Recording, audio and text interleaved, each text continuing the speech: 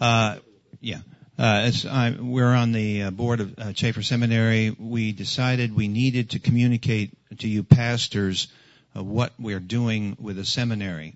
You people, particularly the pastors here, can be a vital part of the seminary because of the way we're changing the seminary model. And we want to brief you on how we are changing this and why we're changing it. So the paper that's passed out was a position paper that explains what we're doing and why we're doing it. And yes. Oh, yes. Okay. Of course, we have Dr. Dean, who's the vice chairman. I'm the chairman. Clay Ward is here. Clay is a pastor. He's on the board. And Mark Musser, Mark is on the board there. And let's see, Dan Ingram is the newest member of our board. So we have some who were unable to attend. Hal Hagemeyer couldn't attend. We have Jeremy Thomas, a new member on the board, pastor of Fredericksburg Bible Church. And we have Paul Schmidtbleicher, who is usually here at the conferences, and he's had a medical emergency with his family. So we have a widespread board, and we want to present this to you, this white paper, as a position paper. And I want to introduce it by kind of sharing. George Meisinger, for many, many years, has worked with Chafer Seminary. He worked with pastors back several decades ago in starting it.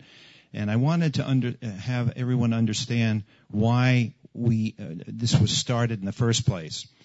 There was a concern among folks like Arnold Fruchtenbaum, George Meisinger, and others who were Bible church pastors who observed the fact that in our usual seminary programs, the curriculum was getting diluted.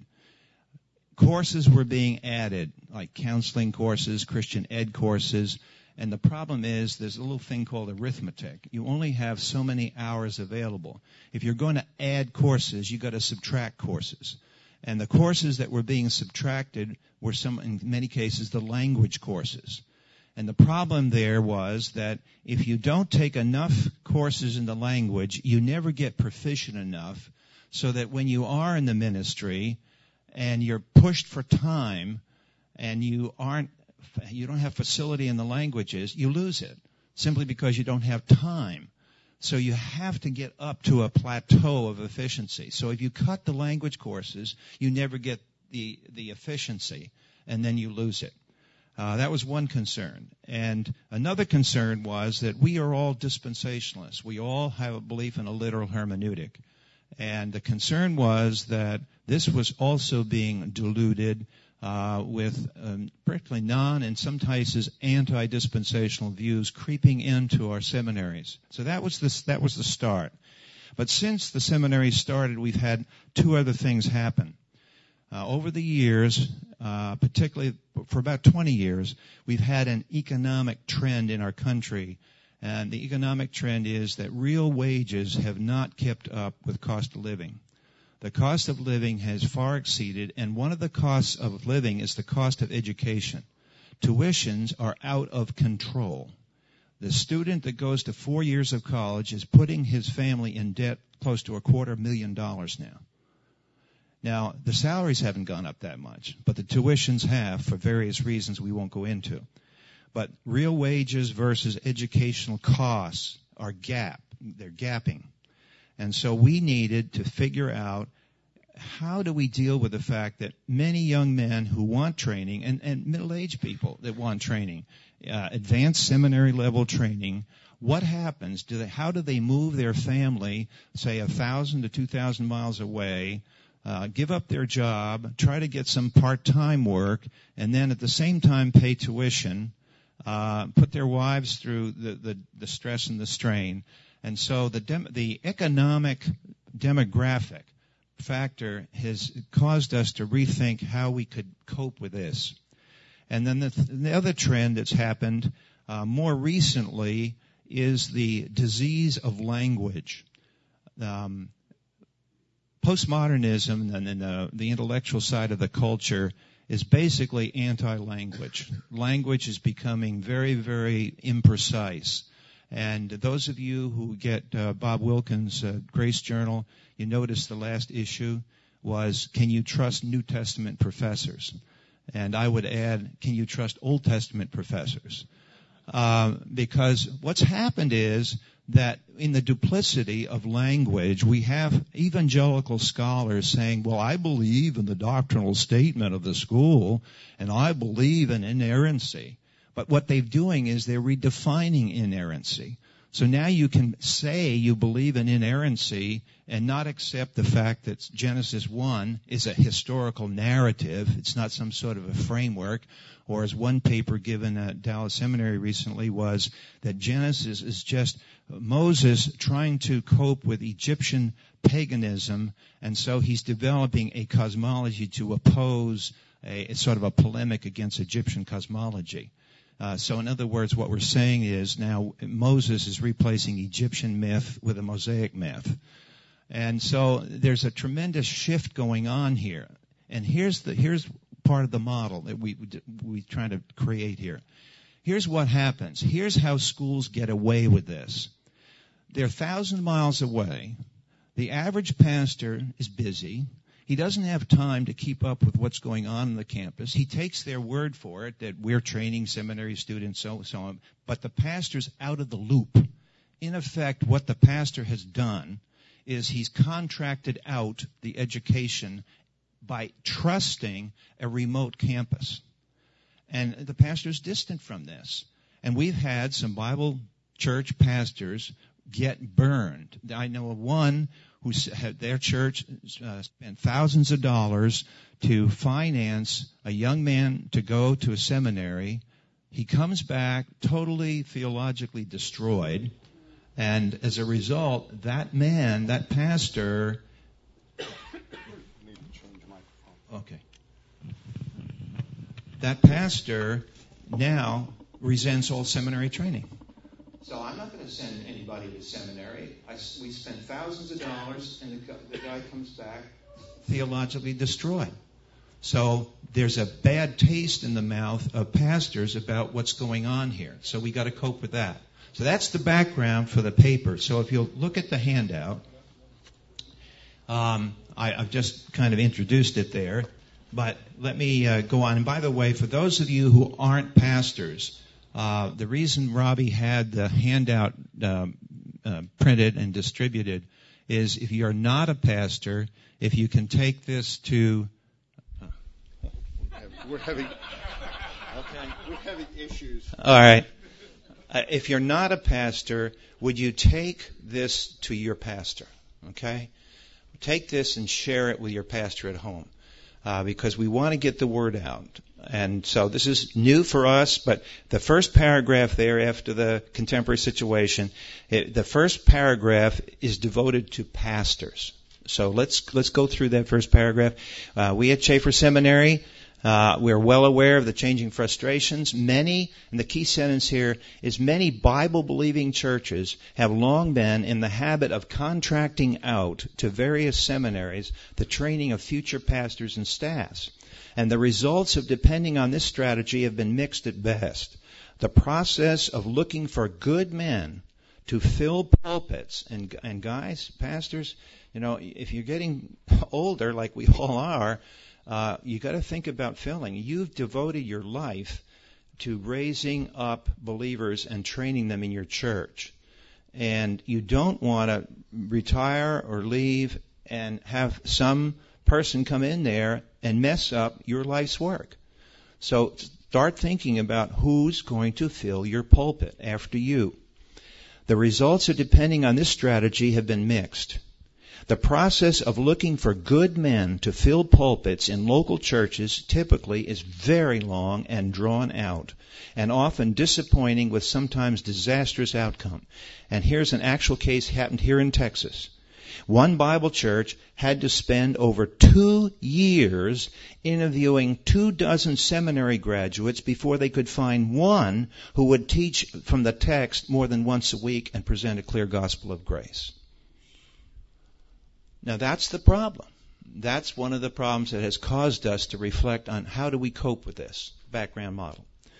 The second paragraph deals with students, and of course I've already told about that. Those who are married with families have to figure out how to leave their job, move their family away from their home church base of support to a distant campus for 3 or 4 more years, and even at seminary levels, you're talking $45,000 to $60,000 in education costs. So, we want to maintain our theological integrity. We're doing it because of that. We're doing it because of the emphasis on it. So let's go down to the new model. We're now focused on developing future pastors and leaders in partnership with local churches. The Word of God doesn't address seminaries as an institution. The Word of God addresses pastors. It addresses all elders. So we want to partner with the local churches, and what we're doing with this model, we're actually putting the education under the authority of the local pastor. And here's how we're going to do that. We're going to, rather than sending the students to an institution far away, 2 primary reasons, of course, is doctrinal fidelity, which I've already covered, and the other one is the economics, which I've covered. But if you skip down to on the back, the next page there, the paragraph that starts with "in a very innovative way." So here's the heart of what we're trying to do here. Please follow this. In a very innovative way, we'll be working alongside pastoral staffs as their church's graduate level seminary training service. We think we have a safer and far less expensive solution that respects the biblical chain of command. Here are some ways it can work. For students who don't live near a church with a CTS learning center, we'll get into about what that is. CTS faculty will teach the courses online via various tools, email, teleconferencing, DVDs, MP3 files, and so forth. When a student applies for a course, he or she will provide their pastor with a CTS-issued form explaining the relationship between the seminary, the student, and the pastor or his designatee. Now, we recognize, Pastor, you guys are busy. So we're not saying that you have to be there and to be a constant mentor with the student. That the seminary people will do the teaching. You don't have to do the teaching. All we're saying is that you want to be monitoring the thing so you are aware of what your people are getting. That controls your authority. Because now, if for some godforsaken purpose, you have some faculty member, we're going to try to keep control of this, but if you see things in that curriculum, because you're seeing the curriculum now, it's not something going on 2,000 miles away, you're seeing it. You know the person. You're there. So when a student applies for a course, he provides their pastor with a CTS learning form explaining the relationship with the seminary, the student, and the pastor or his designate. In other words, you may designate someone in your congregation to just be a mentor, be a help, come alongside when they're needed. Then, with the pastor's completed form, the student will pay tuition and any associated course fees to the seminary. Throughout the course, the pastor or his designatee will have full access to all seminary-supplied materials for his perusal and inspection. He will be encouraged to help the student understand, apply the coursework to his church's ministries. That's one other advantage. As soon as the training is occurring or while it's training, as a pastor, you're benefiting from it because now it's your person in your church with a spiritual gift, presumably, of teaching, pastor-teacher, and now that gift is being trained, and it's there. It's available for your use, and you can apply that person in some sort of ministerial work, so the student can get the theory and he can get the practice, and under your tutelage. And so he will be encouraged to help the student understand, apply the coursework. The pastor's designee will receive course end grade and comments from the faculty member. We want communication. In essence, what the model does, it brings the training of the seminary from a distant, remote point into your church. The training is occurring inside your church with you there. And to make this a little bit clearer, I'm going to ask Clay Ward to come. He's a pastor, and he's actually gone through this process with young people in his congregation, and he can share with you how this happens. And then when we have Q&A after we are done here, then you can ask him or me or or Robbie about things. Go ahead, Clay.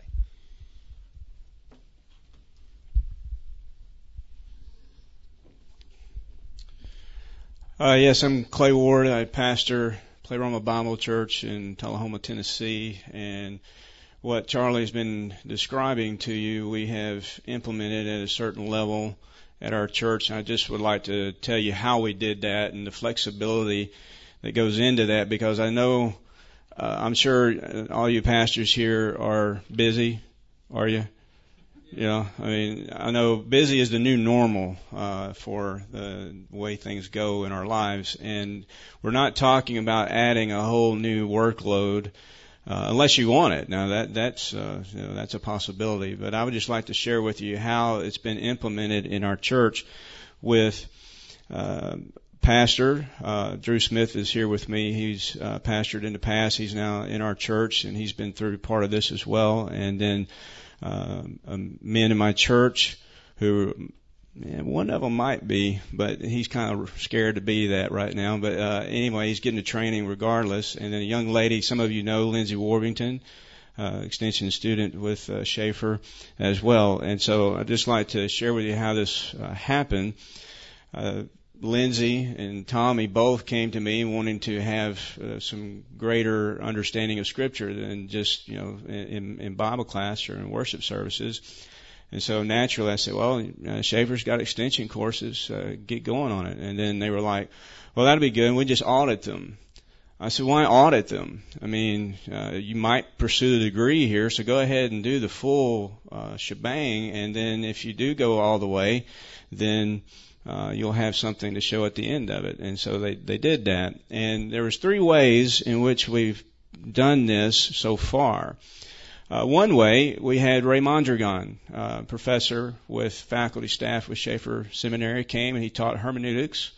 We met in a home, actually, and he taught the course, the first part of the course.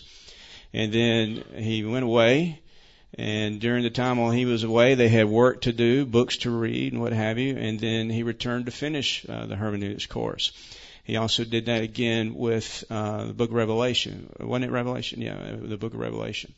So that was one way in which the implementing this model was to be able to bring the faculty member to us and have him teach the course and get the one-on-one relationship with the faculty member. So that was one way of carrying this out. And I sat in on the hermeneutics. I was not able to sit in on the Revelation because my wife Amy wanted to do the Revelation course. And we have 6 kids. And for some reason, we can't find someone to just take 6 kids at any moment. I don't know what the problem with that is. So I was not able to sit in on that course, but Drew is able to sit in on that course as well. And so that was one way of implementing this. Another was, again, just taking extension course. Lindsay has taken quite a few, and when she gets her coursework, we get together. Most of the time she'll come to the house for a meal, and we'll sit down with the syllabus and the books that she's going to be reading, and just kind of get her prepped for what's going to happen in this course, and be able to let her know what some of the bumps along the road may be, or what might be involved in choosing her papers that she needs to write, or whatever might be involved in that. And on a weekly basis, as I see her at church, or in whatever relationship we might be involved in at the time, whether it's at church or she's very involved with our kids, and so we could talk about these things. I remember when she was taking Charlie's framework course, one of the books was Nancy Pearcey's book, Total Truth, which I had read. And I was glad of that, because if I had not, I was going to need to read it just to be able to be familiar with it. And just to help her through the things. And same thing with Tommy. Tommy was doing great till, well, like most of us, till he hit Greek. And then all of a sudden, he started struggling a little bit. But nonetheless, he was able to plow through it. And so that was the greatest benefit to me, at least, was working one-on-one with them as they were taking the courses, and seeing what they were struggling with. And it was a lot of sharpening on myself as well. It's almost like a continuing education course in that sense. But I don't always have the time to do that. And now I've got men in the church that have been trained through some things that if I have others who would like to do this, and, like you say, stay busy, then I can delegate the responsibilities of helping through these things to someone else. And if they hit a big snag, then of course I'm always available to help out in that. And to me, it's the mentor relationship here that is taking place that is very valuable. In my undergrad work, I was graduated from the University of Southern Mississippi in coaching sports administration. I know you probably never heard of that degree, but it was really vigorous. But anyway, the people I had the best relationships with were the professors that had their office doors open to you and you could talk with them, but they were mentors. And that's what you have going on here. You're almost serving as the pastor of the church, keeping oversight on the teaching, on the curriculum. You're almost serving as a faculty advisor to a member of your congregation, whether they're going to be a pastor, whether they're just wanting to teach in the ministry that God's given to them in the church or elsewhere. For example, Lindsay teaches Bible studies in the public school. She has a ministry with young people there. They meet after school, and she's able to teach them the Bible. And it's actually because she has a degree in Bible now, she's been asked to do a college course credit at the high school for a university in the state of Tennessee that will take it as college credit.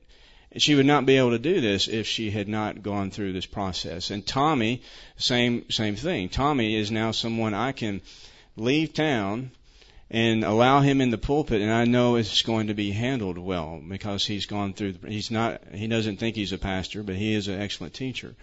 And so as a result of going through this process, training people in your own congregation, in your church, to fulfill whatever ministry that God has provided for them at a greater level. And at some point in time, even though Tommy might not be a pastor, it maybe find out that he discovers that he is, he'll be ready.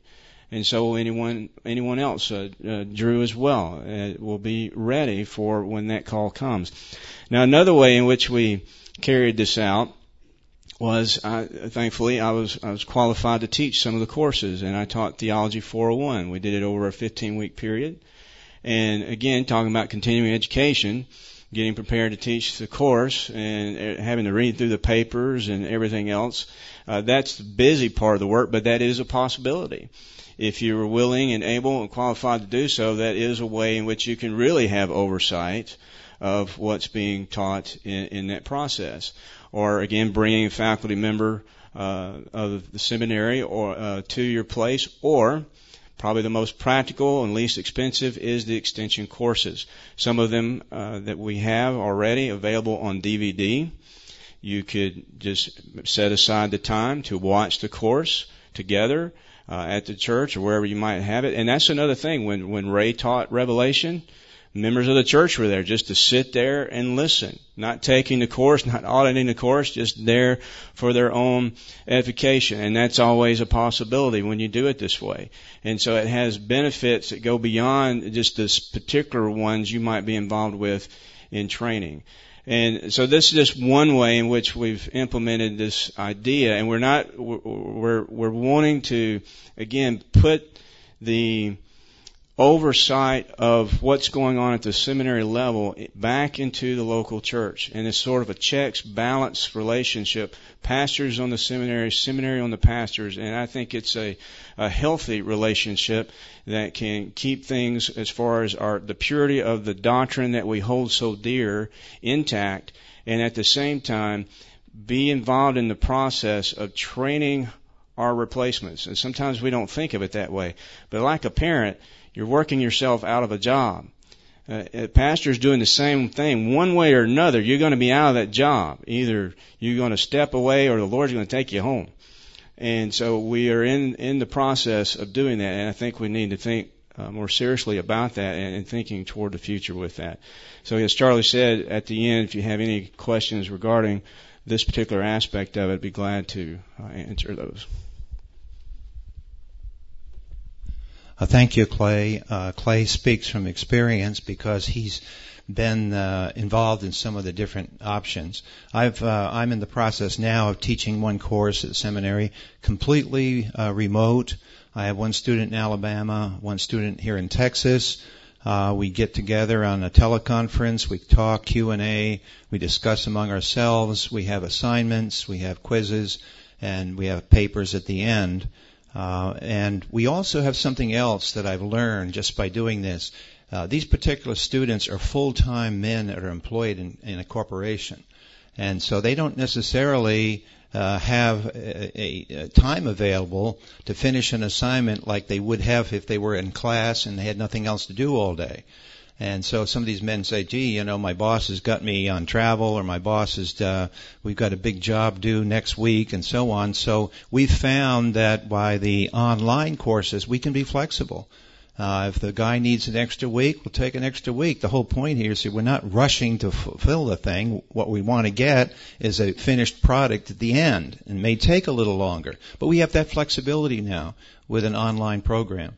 So I want to have enough time so you have some Q&A if we have time. But one of the things that I want to kind of pinpoint down here at the end here is that Chafer Seminary, probably every 2 weeks, maybe every 3 weeks, get a panic letter from a church somewhere.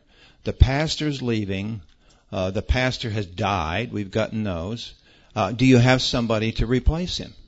And these letters come in all the time. I mean, we could fill plenty of pulpits, but we need students. And so the students are part of the equation here, and the students are in your churches. So let's think about this. If you're a pastor and you have a group of believers that you're ministering to, has the Holy Spirit given the gift of pastor-teacher to someone in your congregation? And think about this. The Holy Spirit distributes these we talk about spiritual gifts, but in practice, are we recognizing or even thinking about the fact that the Holy Spirit may have invested a gift in someone, and you don't really even know it, because if you think about your own life, how did you become aware of a gift? Well, by exercise, and you found feedback, positive feedback, and so on. You became aware of it. So think about folks that are in your congregation that could be teachers. May not be pastor teachers, but they could be teachers like Lindsay is. She has a whole new ministry for the church, able to bring young people now into Clay's church by her influence in the public school, and that's settling up the demographics. One of the things about our Bible churches is it's a lot of gray hair. And you've got to look at the demographics. Do we have a balance here? We've got to have the bell-shaped curve. And if we're not getting young people, and that's hard given the fact that the average young person is going through K-12, that's 13 years of indoctrination in liberalism. And if you think about the courses that they're learning, I often in Framework, I ask the students, in all of your education, including your college education, consider all of the stuff you've learned about history and politics. Have you ever once, in any lecture, over the 13 to 15, 16 years you've been in an educational establishment, have you ever once had a discussion of Mount Sinai and the giving of the law that was the basis of all Western law? I've never heard anyone say they had a course or a discussion. Because, you see, Mount Sinai is considered a religious event. It's not history. The crucifixion was history. The resurrection is history. When God spoke from Mount Sinai, you could have been sitting there with a DVR and recorded his voice in Hebrew. That's Mount Sinai. That was unique. That was the most important event in all of history for society. Never taught in school. Now we're worried about the fact, where are we going to get our standards for right and wrong? Where have we been getting them in Western law for centuries? Off the Mosaic Code. Today, there's one Christian street fella, he goes out and he does interviews with students. He asked them, this is UCLA, and the brilliant students that go there and paying thousands and thousands of dollars each semester, could you name any of the 10 Commandments? And most of them could maybe name one or two. Could you name 10 brands of beer? They all could do that. So this is the product, and this, unfortunately, is the whole way of thought that we have to answer and we have to deal with. One of the things we do at the seminary is we advocate the framework course that I've been teaching for years. Why is that? Here's why. In theology, we have two terms for God's revelation, right? We have general revelation and we have special revelation. Is there any subject, mathematics, chemistry, physics, history, psychology, that is not part of general revelation? You can't name one. And if it's all part of general revelation, God's special revelation was given to interpret general revelation. When Adam and Eve were in the garden, there were a whole bunch of trees. That's general revelation. God had to give special revelation to say, you see that tree over there? That's a no-no. They would not have known which tree, what they should behave about, which tree, because they could not fully interpret general revelation apart from special revelation. So all of our education today is about general revelation interpreted without special revelation. So this is how people come to the gospel now. Now all of a sudden we're starting talking about Jesus. Well, who's Jesus? I have a niece.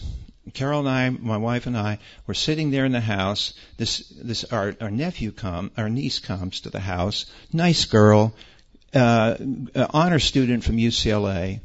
And she walks in the house and she sees one of the pictures of, at the time it was the movie, Mel Gibson's one, The Passion. And we had the advertisement for it. And she comes by and Carol keeps it on the refrigerator kind of thing. And she comes across and she looks at the refrigerator. She pauses for a moment and she says, Jesus, didn't something special happen to him? I kid you not. This is what the condition of the campus and education is. So our point here at the seminary is education, re-education is required. And if we are to train people who can teach the Word of God in the next generation or the present one, that's what they have to cope with. I regularly interact with college students because I call them my cultural informants. Because I want to know what is going on in the college campus. And I have 3 or 4 students that are very good. They're well trained in the framework. They know how to be courteous. They're not belligerent, but they also know the vulnerabilities of unbelief. Had a young man training at a well-known college campus under supposedly the Roman Catholic administration, the Roman Catholic University. He goes into a class taught by a Jesuit. It used to be that Jesuits were the Pope's shock troops. They're the ones, of course, that introduced Marxism in Latin America as liberation theology and other useful things. But here he was, getting his doctorate, professing in this class. It was on something about contemporary American ethics and so on. So he had to take it because, in college you have to have so many hours of liberal arts. So the first week he decides that he's going to discuss the homosexual issue. And he says, I think it was his second or third lecture, that, well, as Christians, we have to understand the Bible really doesn't address this. And, of course, the student I work with had the 6 or 7 classic references in Scripture.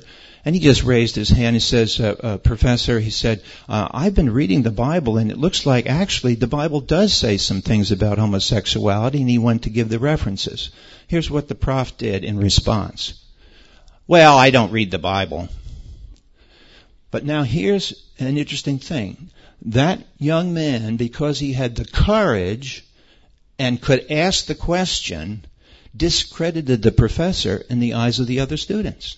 Because the other students came up after the lecture and said, this guy's lecturing and he hasn't even read the source material. What are we paying our tuition for? Yeah, good question. So these are the kind of narratives that are occurring. And I'm going to have this young man, we have some other students that are doing this, and I'm going to have them explain to the older people in our congregation what is going on in the college classroom. because the parents don't have a clue. The parents are the credit card owners. The parents are the ones paying the tuition in most cases. But they're not paying attention. Here's why. Not only is tuition costs escalating in the universities, but there's duplicity on the part of the administration. Here's what happened on that campus. And I had the fellow photograph it, so we have the evidence. He went around, he took pictures of all the programs, the pictures of the transgender bathrooms and so on that are openly advocated on the campus and so on, the co-ed dormitories that's been going on for a while. And so he has all these pictures. And then they have alumni weekend. Guess what happens to all the signs? Why are the signs taken down on alumni weekend? Because they don't want to lose their money. Exactly. So this is the quality of ethics that managers of our college campuses have. So that it's just, you all are aware of this, I know, but I'm only emphasizing this is because that is the culture in which we have to minister the Word of God. And we shouldn't be discouraged by this. American culture is going back to the way it was in Rome. You know, in prophecies, we've been talking about the revived Roman Empire for years. Well, what's we're seeing? We're seeing Roman paganism. And the early Christians had it worse than we do. We American Christians have had a blessed time for 200 or 300 years, and we're kind of spoiled because we've had it easy. It's not going to be easy. We're going to revert back to the norm. You know, can you imagine yourself in eternity? Someday you're sitting next to a saint of the 2nd century under Diocletian or one of the Nero or somebody, and they say to you, "Oh, what was life like in America?" And you know that they're the martyrs. And you know, I think I would feel, well, you know, we just kind of sat around. So that's our difference historically. So anyway, long story short, we're trying to cope with that with a curriculum, but we're also trying to cope with the culture by bringing it inside the local church. So the Chafer Seminary is an educational tool that pastors can use. So I just challenge you, pastors, to think about how the Holy Spirit has administered any gifts in your people that you need to think about training them to use that gift that the Holy Spirit has given them. And I want to close with one point here, and that is CTS needs 3 things by your support. We need your prayers, we need funding, but most of all, we need participation in the program. We need students. We need to, we put all this on the line, and if we don't need it, we won't have it. So we're going to offer the model to the community of Bible churches and hope that this will serve your needs and you'll take advantage of it. Clay, if you'll come up here, we'll have some Q&A now. We have plenty of time. So go ahead, any questions? Yes, sir. The first question that comes to my mind would be tuition. Mm-hmm. You mentioned the cost of yes. education, and it is, at least in my church, I am training 2 pastors in my church in Spanish, of course, but that's an additional burden. But the tuition is very important. A lot of people that are going to church yes. perhaps don't have that much money and they would like to do it. What kind of a tuition? Yeah. Ray, can you tell us what the tuition right now is? Something. Yeah. I think it's $150 for credit hour, which is very much less than anything you pay at a regular campus. And we are also thinking in terms, and we're exploring this, as we develop models with churches. For example, we have several churches that are quite regular in their support of the seminary, and we're thinking of giving tuition breaks for anyone coming from that church. Tyndall Seminary has been doing this, and we kind of like their model. Anyone else? Yes, sir. I'm thinking of an individual in our church who's a veteran, 11 years in the military, and has some VA benefits in terms of education. In fact, he was just talking to me about going back to school to take advantage of the fact that he's got that benefit. Is that something that is you could work with in your program? We're exploring the VA thing, what we have to do to qualify for that. I can't answer that as far as right now, but we are looking at that because we've had people ask that question. Anyone else? Okay.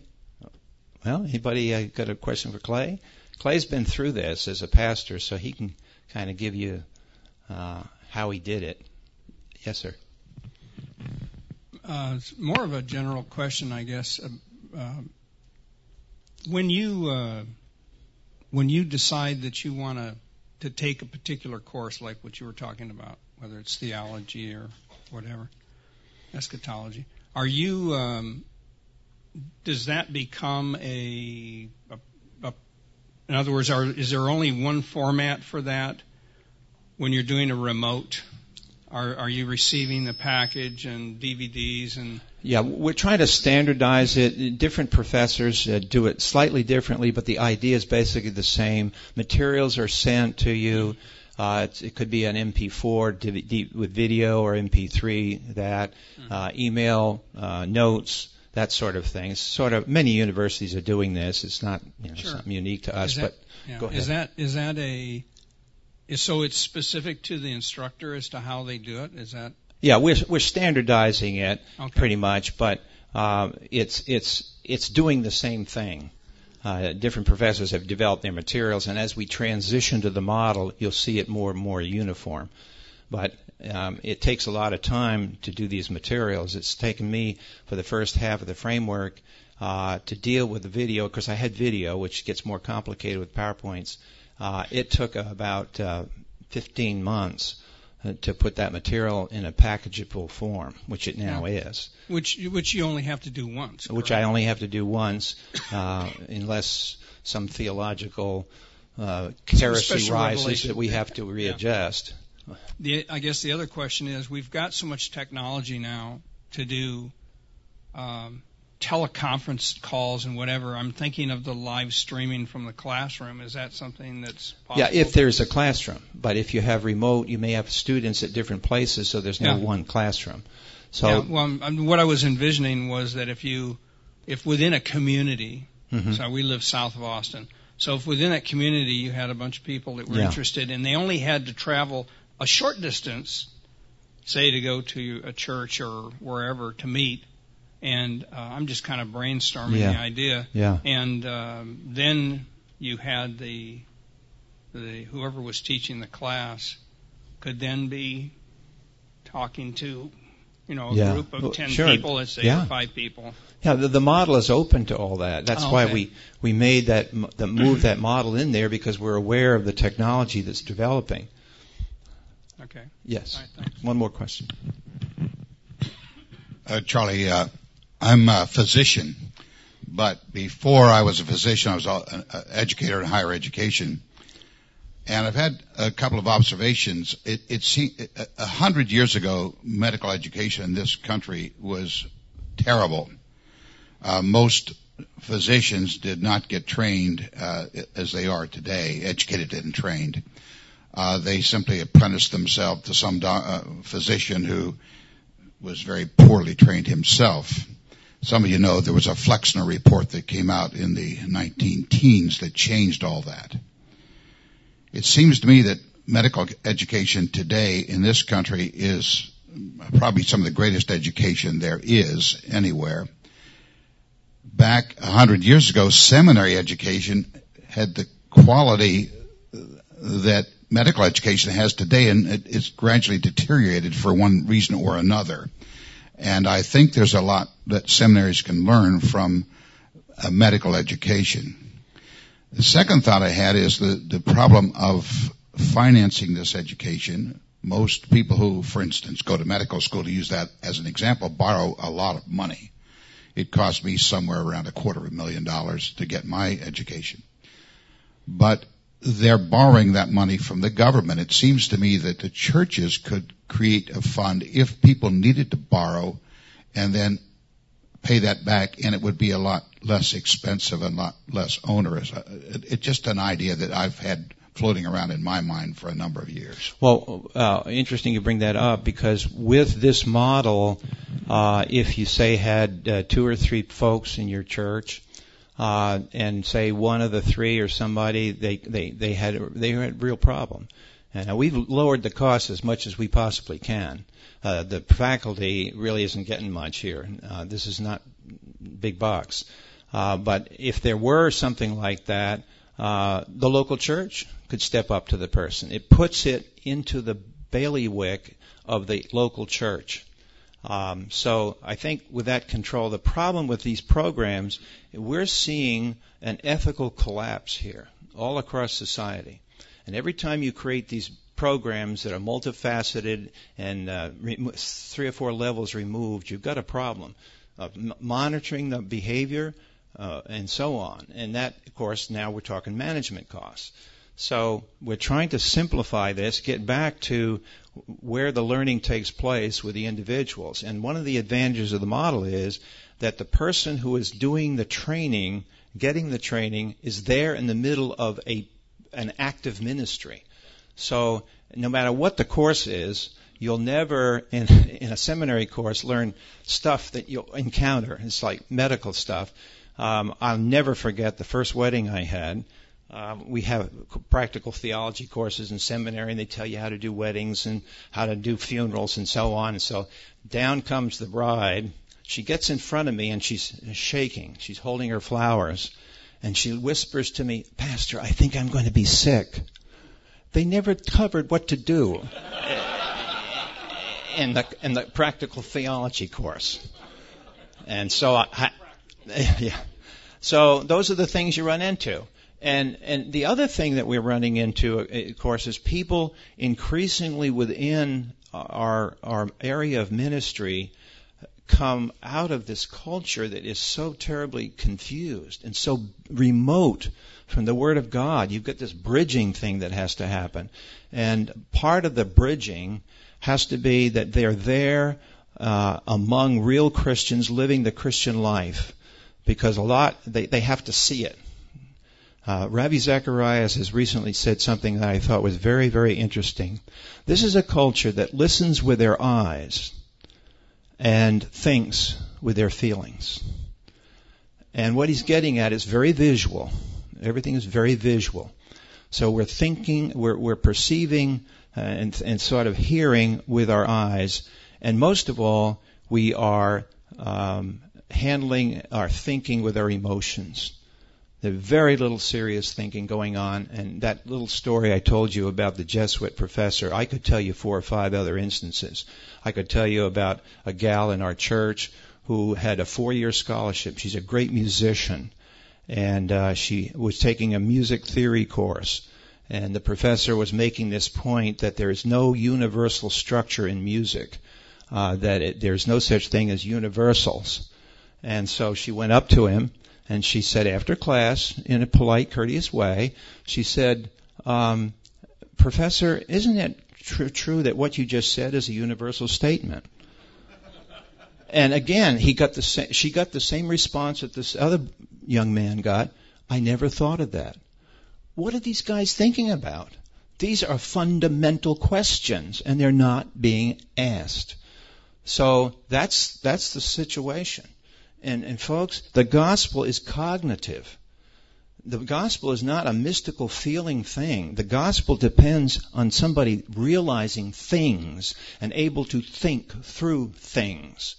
And that's the struggle we're going to have. So preparation is going to be really key.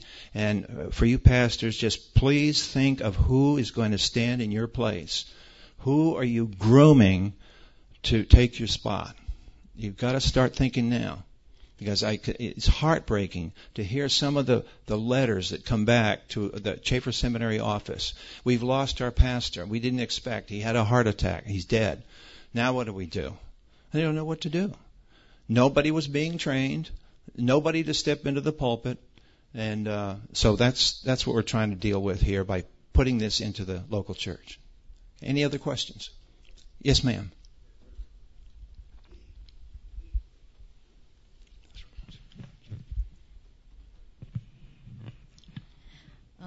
Good afternoon. My name is Ruby Dixon, and I teach Bible study over at Memorial Drive Presbyterian Church to a group of people who are both disabled and non-disabled. Last year, we started a ministry encouraging churches to become more inclusive of people with disabilities through the outstretched hands of Jesus Christ. I want to commend you today because it seems that maybe we're getting back on the right track of educating people from the Word of God. I wanted to ask you about the classes. Are the classes inclusive of people with disabilities? And if the teacher who is in the facilitator of the class has to have a degree?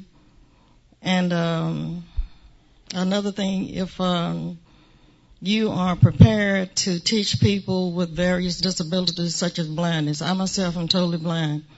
Many people with disabilities want to become pastors, teachers, and ministers. We are encouraging schools, colleges, and churches to become open doors to this community of people. And I came here today. I am a pastor of this Bible study class, but I want to, like I say, commend you. Thank you for this great study. I want to be a part of it. Thank you. Okay, ma'am, you did raise some key questions, but I think, again, this model is far more conducive to people with disabilities than going off to a campus 2,000 miles away in a strange environment. This keeps the people in a familiar environment where they know people. There's no strangers here. Now, the materials, if they can read and so on, the issue of blindness would be a problem. We haven't got a way around that right now, other than maybe audio files for lectures. But I think the model is flexible enough to easily cope with that problem in a far more efficient way than the classical bricks and mortar campus somewhere remote, without the trauma of moving. Yeah, Charlie, in our church in Albuquerque, we're going through the succession planning process right now. In fact, we've been going through it for a couple of years, and our pastor's been our senior pastor now for 40 years. And I guess I want to exhort the pastors here because this succession process is not something that's short. It involves a lot of different facets, not the least of which is the person who is ultimately the successor has to develop a relationship with that congregation. And that takes time. That doesn't happen overnight. And the other thing is that successor presumably would have some opportunities to get in front of that congregation and do some of the teaching and carry some of that load. But there's also things related to the pastor that's going out, and that has to do with sometimes their financial future, helping them prepare for being able to live beyond being the pastor. So the succession, and then also you get into the succession process sometimes, and it turns out that the person you thought was going to be the successor doesn't turn out to be what you thought. So you have to start over to some extent. And so the process oftentimes takes maybe somewhere between 5 and 10 years to actually do. So you've got to get started on it. It's just not something that happens overnight. Okay. Yes. One more. Okay, we didn't introduce Jim earlier. Jim McGillivray is from Albuquerque. He is also a board member and very active in his local church too. So just wanted to make sure everybody knew Jim. Okay. Well, our lunch is going to be ready shortly, and so is that right? Okay. All right. Well, are there any other questions, or we can break early and you can come up and talk to us if you individually have some questions? Okay. Well, I've been asked to ask the blessing for our lunch, and so let's do that. Father, we thank you for your common grace that you bring your rain on the just and unjust alike. You bring the sun on the just and unjust alike, but that you also care very much for the body of Christ on earth. We care for you. We are appreciative of your design of the universe around us, of our environment. And we think even of the very food that we eat, that your exquisite design of plant life to transform dirt into nourishable food that is then eaten by animals and so on, and we go up the chain. And when we eat meat and we think of the fact that there's a revelation there of substitutionary atonement of an animal giving its life for our life. And so, surrounded as we are by your design, we rejoice in you as our Savior, as our Lord, and we look forward to the fact that each day you move history one day forward to its grand culmination. Thank you in our Savior's name. Amen.